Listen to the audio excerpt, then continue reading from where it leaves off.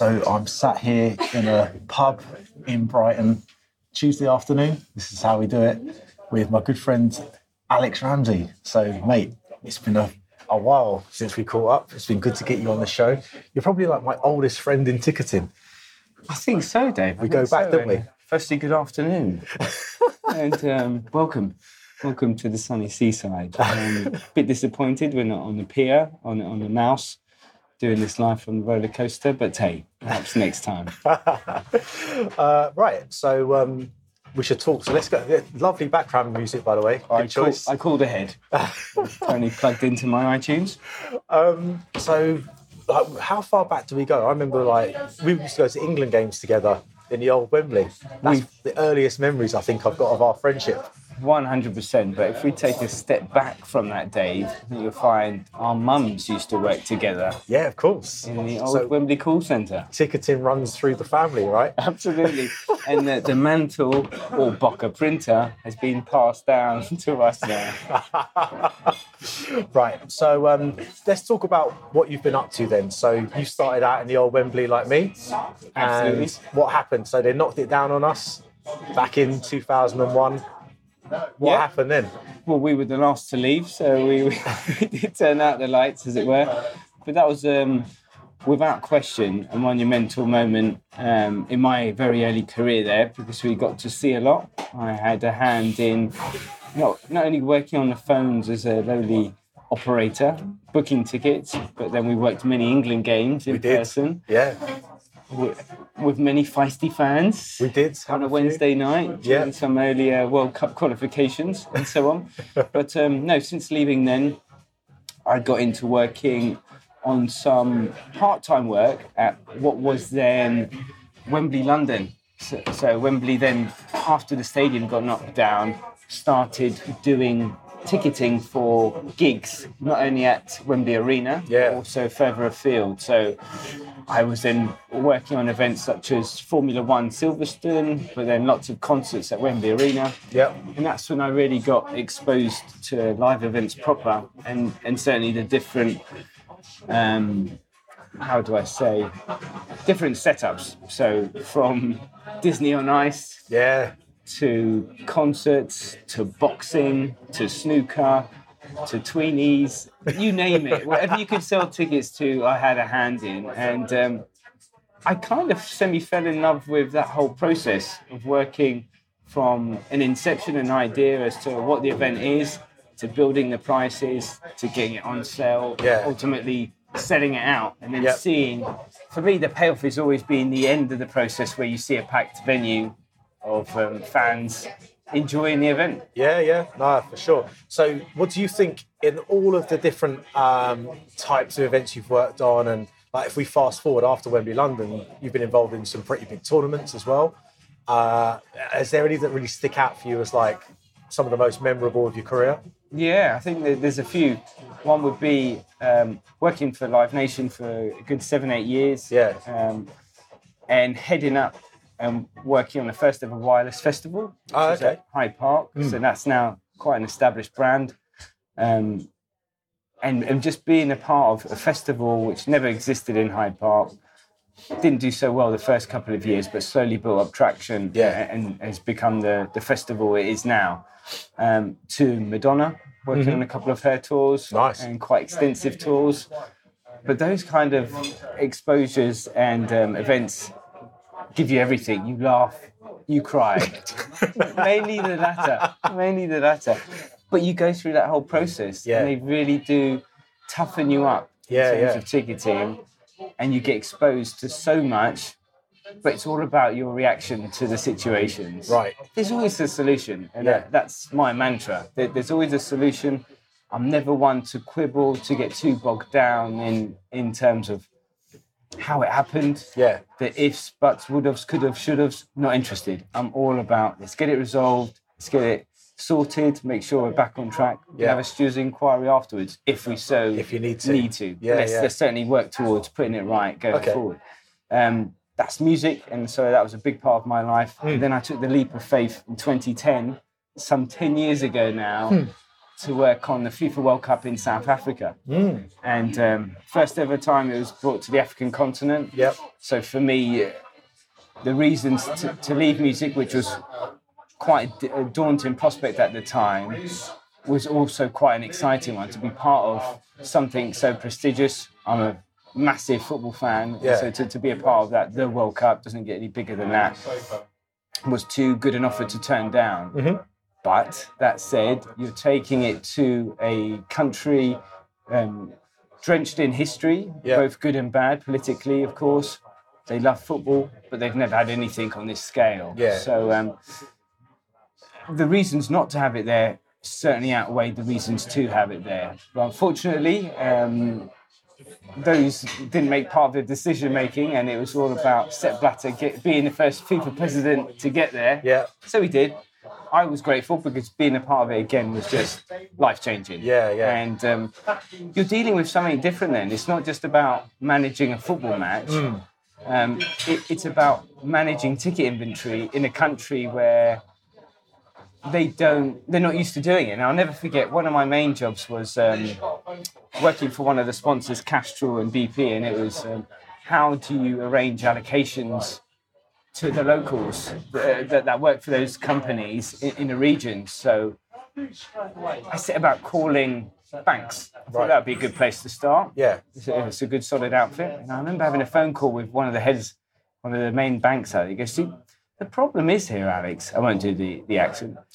He said, the problem is, Alex, theft is a big issue here in our banks. So we couldn't guarantee the safety of your tickets in their bank where they house cash. So where'd you go from there? That was quite, I didn't expect that hurdle on call number one. But really, I was then forced to think on my feet. I contacted hotels. I hid in safes. I worked with local BP and Castrol head offices, and I made it work. But it was a logistical challenge that certainly wasn't part of the JD description. That's the job description, that's for sure. But again, there's always a solution, and I found one. But being a part of that and that whole process and living out there for a chunk of time, which I did, was eye-opening. And so this kind of goes back to, I think, some of the things we were chatting about before we started doing this. People often look at what we do as just, well, tickets go on sale, you sell them, it's done, we sold out.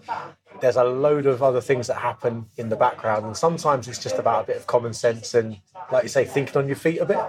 And that's, I think, a big part of what we've learned over the years. I think it's fair to say, like, how to know when someone's telling the truth or not, or having to think a little bit differently to get something done. For sure. And there's one thing I have learned, it's a great saying, it's common sense, but the sense is not common.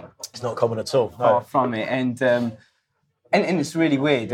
You go to many organisations and institutions, and when you try and explain what you do, even if they have a ticketing area within their business, they don't hold it in high regard. So it's always seen as a service provider, something that just happens by itself.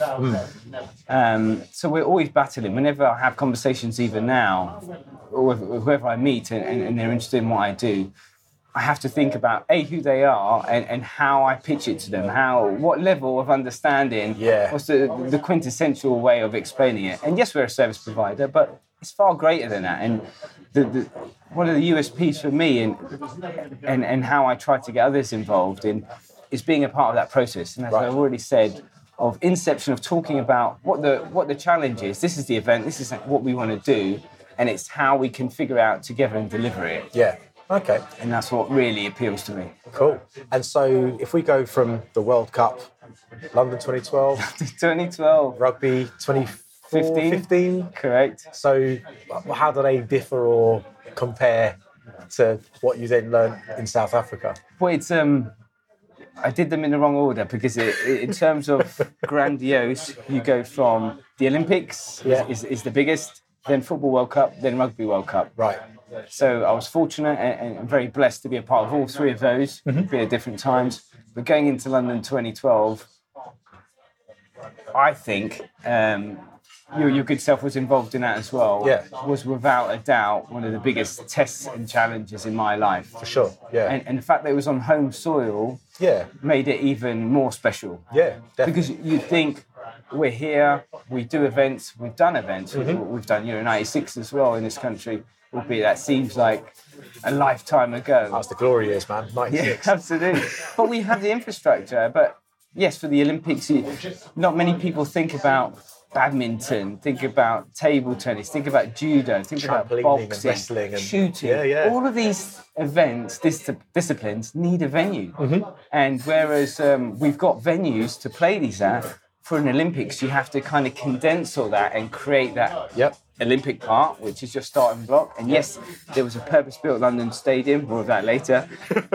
London Aquatics, the Velodrome, those kind of anchor points as your main jewels in the crown. You've got to build a whole host of temporary venues to host the other all of this. Hundreds of other disciplines. And that was challenging because what you're doing is invariably you're selling off a CAD plan. Yeah. So you're selling off a CAD plan which you entrust will be accurate, which will be correct, 100%, only for it to be built after you've sold all the sessions out and to find, wait a cotton picking minute, wasn't that vomitory supposed to be here? Why is it 6 seats across to the left or the right? How many conversations like that do we have in the 6 months leading up to... Again, another saying of just, if you don't laugh, you're crying. It's just, I'm all out of tears by this point.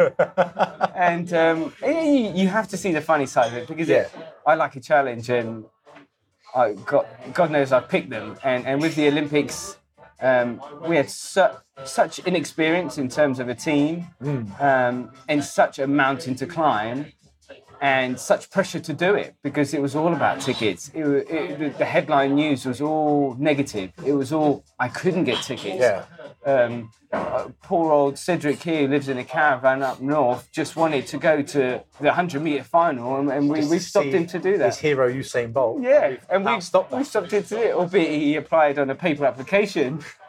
We read it, but he wasn't lucky that time. But as you know, right up until the actual games and when they started themselves, it was all negative. And it was, when you get a call from your mum asking you, what's this ticketing fiasco all about, son? You're like, not you too, mum.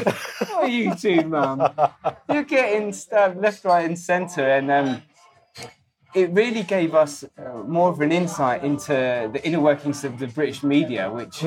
you see every day, but until it affects you, you don't see it for what it is. And it was nasty, and we were it made us strong as a team because we were living in this bubble, this kind of ecosystem within, whereby we knew what we had to do, we knew what we needed to do, but we just couldn't let the outside noise affect us and infiltrate us. I agree with that.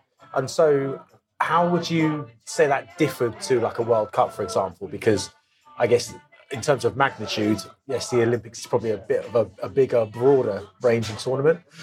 Did you find that what you've done had stood you in good stead for dealing with this? Or, like you say, the effect of the British press, does that drastically change everything? Yeah, it's different challenges. And the glaring one being that the Olympics was vastly publicly funded. Yeah. So by that being the main, FIFA will always bail out a nation, as they did with South Africa, as they did with many others before, and I'm sure those to come, where the country inevitably under budgets it, runs out of money, and they just call, and then the white knight comes in and makes it rain, and lo and behold, the tournament happens. Whereas with the Olympics, it was very publicly scrutinised because of that. There was constant questions of how much is this going to cost us really, and we're great at building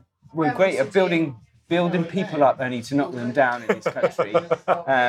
There wasn't much building up for us. There was very much just stamping on.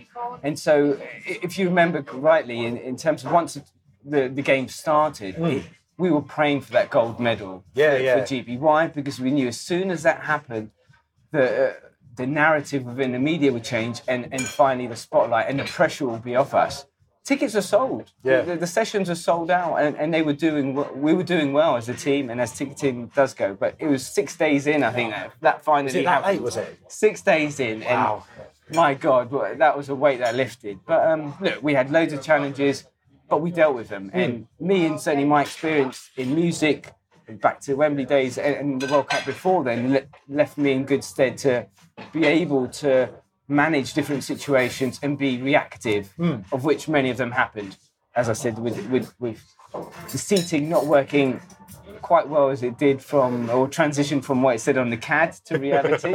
But there's always a solution. Yeah, certainly found them. And then some of you went on to the Rugby World Cup. Indeed. So you and Rich, the dream team. Me and Sir Harris, Sir Rich of the Harrises. And we had a great time. And that also had its criticism because it's another major tournament in the UK, but it was different. You're part of that golden, what was it, the golden decade? Yeah, absolutely. Absolutely. And its own set of challenges in that you had these venues, 12 of them, 8 of which were football stadiums. They were, yeah. So bread and butter's not rugby. Yep. And so if anything, we were an intrusion to their daily lives, even though they went through the process of putting their hands up and saying, we're interested. Pick me. And then, hello, it's me, Alex Gooden from Rugby World Cup. Sorry, who? What's this got to do with my cup game that's happening this week? So we had to take up a lot of slack and manage that from day dot, which again, having both Football World Cup and Olympics under my belt by that stage, I was no stranger to doing, and I didn't shy away from it. I welcomed it, and I love going to venues and physically creating that manifest from scratch. Because until I've seen a venue, I don't believe they're hype. No, that's it. And like we were talking about, you've got to be in control of that. And I guess the big challenge is, particularly with these football venues, people know where they're going. They go there every week. They're sitting in the same seats, a lot of them.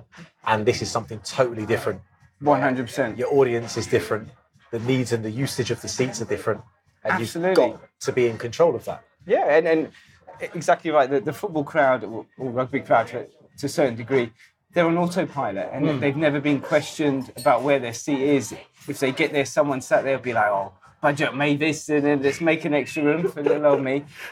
Whereas this is different. You're bringing, by and large, an audience that's never been at that venue before, has to get there, has to orientate themselves in knowing where food and beverage and toilets are and the rest of it. Then where's their seat, and make sure that that whole experience is not tarnished.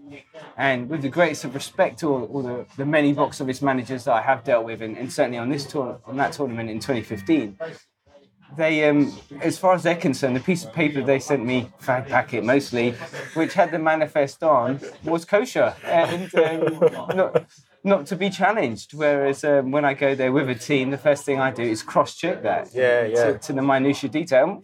There always are going to be errors and issues because that stadium's been there longer than we both have. Yeah, and it's a big old place. Yeah, come and go. So.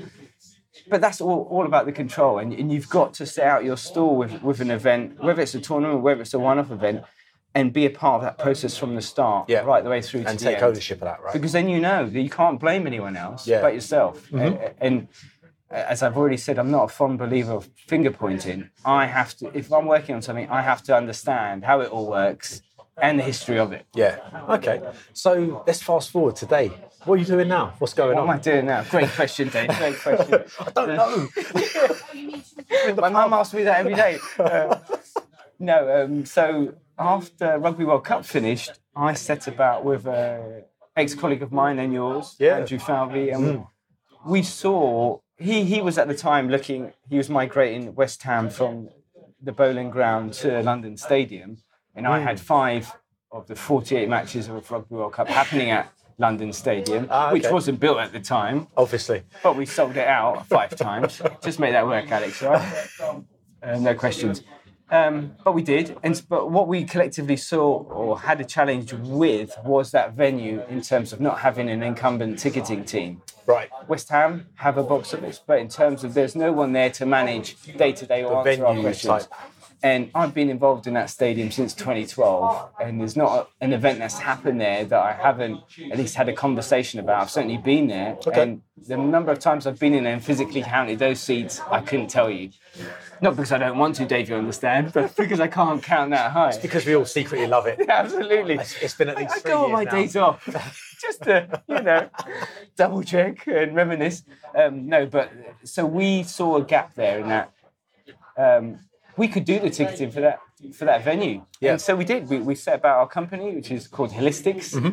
And the rationale behind that was giving an event owner an end-to-end service of ticketing. So which I've mentioned before, which I love, which is from inception, talking about what it is you want to achieve as an event owner, how you want to price it, based on the production you may have, again, for sport or for music, what you could generate as a bottom line income, but ultimately what's your kind of net capacity. And I love being part of that conversation right the way through to selling it out, managing that sales process, and then delivering it on the day with a team. Okay. And I've always wanted to have a handle in that whole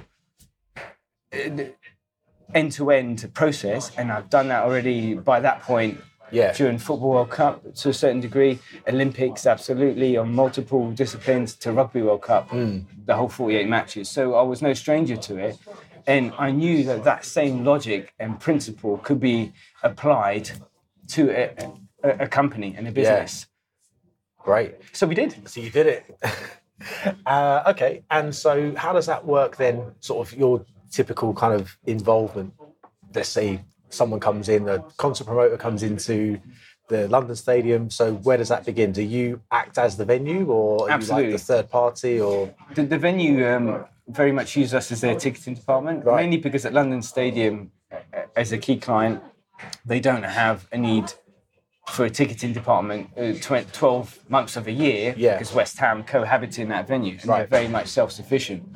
That said, we do manage all the extracurricular events that happen outside of the West Ham calendar, and that is over a 12-month period, because during the summer is where those events tend to happen, but we're already having conversations with event owners August, September time, and we're creating manifest for them based on what it is they want to achieve. And we have a very strong voice, and that's based on our experience and respect within the industry, and so they do listen to us. They do take our advice on board, and we help them price it based on what works best for that venue. Okay, cool. So in terms of the future of ticketing, we've been around for a while, and I've filled me with some hope. It's not just counting seats and stuffing envelopes, please. I hope so. What's coming down the line? What are we going to be doing in the next 5, 10, 15 years? Because I think it's moved on from, we talked about this a little bit before we started recording this. It's about marketing, it's about CRM, it's about more technical skills as well. How do you think we're moving as an industry, and the individuals, I guess the skill sets needed for the future? Well, once the droids take over, I don't think there'll be much need for me and you. You've got to oversee the droids. Yeah, absolutely. Those droids don't charge themselves.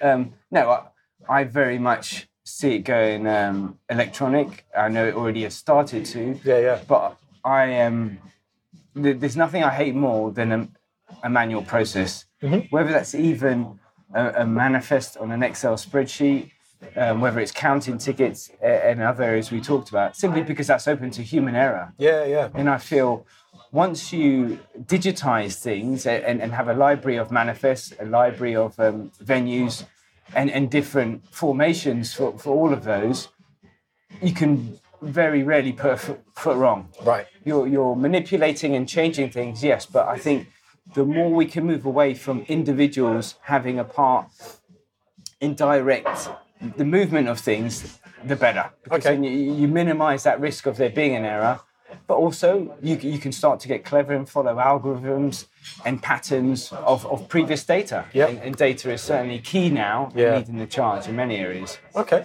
awesome. So if people want to find out more about Holistics, where should they go?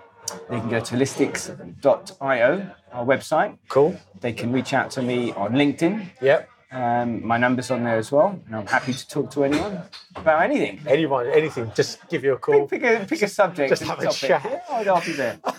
All my hands free. But no, I think it's an exciting time for ticketing, not least because we've got a whole plethora still of events happening, both festivals, music, World Champs, Commonwealth rather. There's still such an appetite for that industry, and even though the political kind of landscape that we're going through at the moment, people still need entertaining. People still need that kind of that area to go in escapism, I It's guess. totally escapism. I mean, I remember was it 2007, 8? There was, again, financial troubles, and I remember The terror being- attacks as well. Yeah, and we were worried about, season ticket renewals at the time at Spurs, and 100%, people wouldn't give up their season ticket because that was their out. So, yeah, I totally buy into that. And we need it. Yeah. We're only here for a short time, so why not enjoy it? If that means a Boca printer, Mate, let them all live good for on. me. Absolutely, absolutely. Great. Well, thank you for joining me. And Very welcome, for Dave. great background music as always. Good choice. I'll unplug my iTunes. Yeah. Okay, mate. Well, thanks for coming on. It's been awesome as always. Absolute pleasure, and see you soon, Dave. Cool. Catch you soon. Take care. See ya. Bye.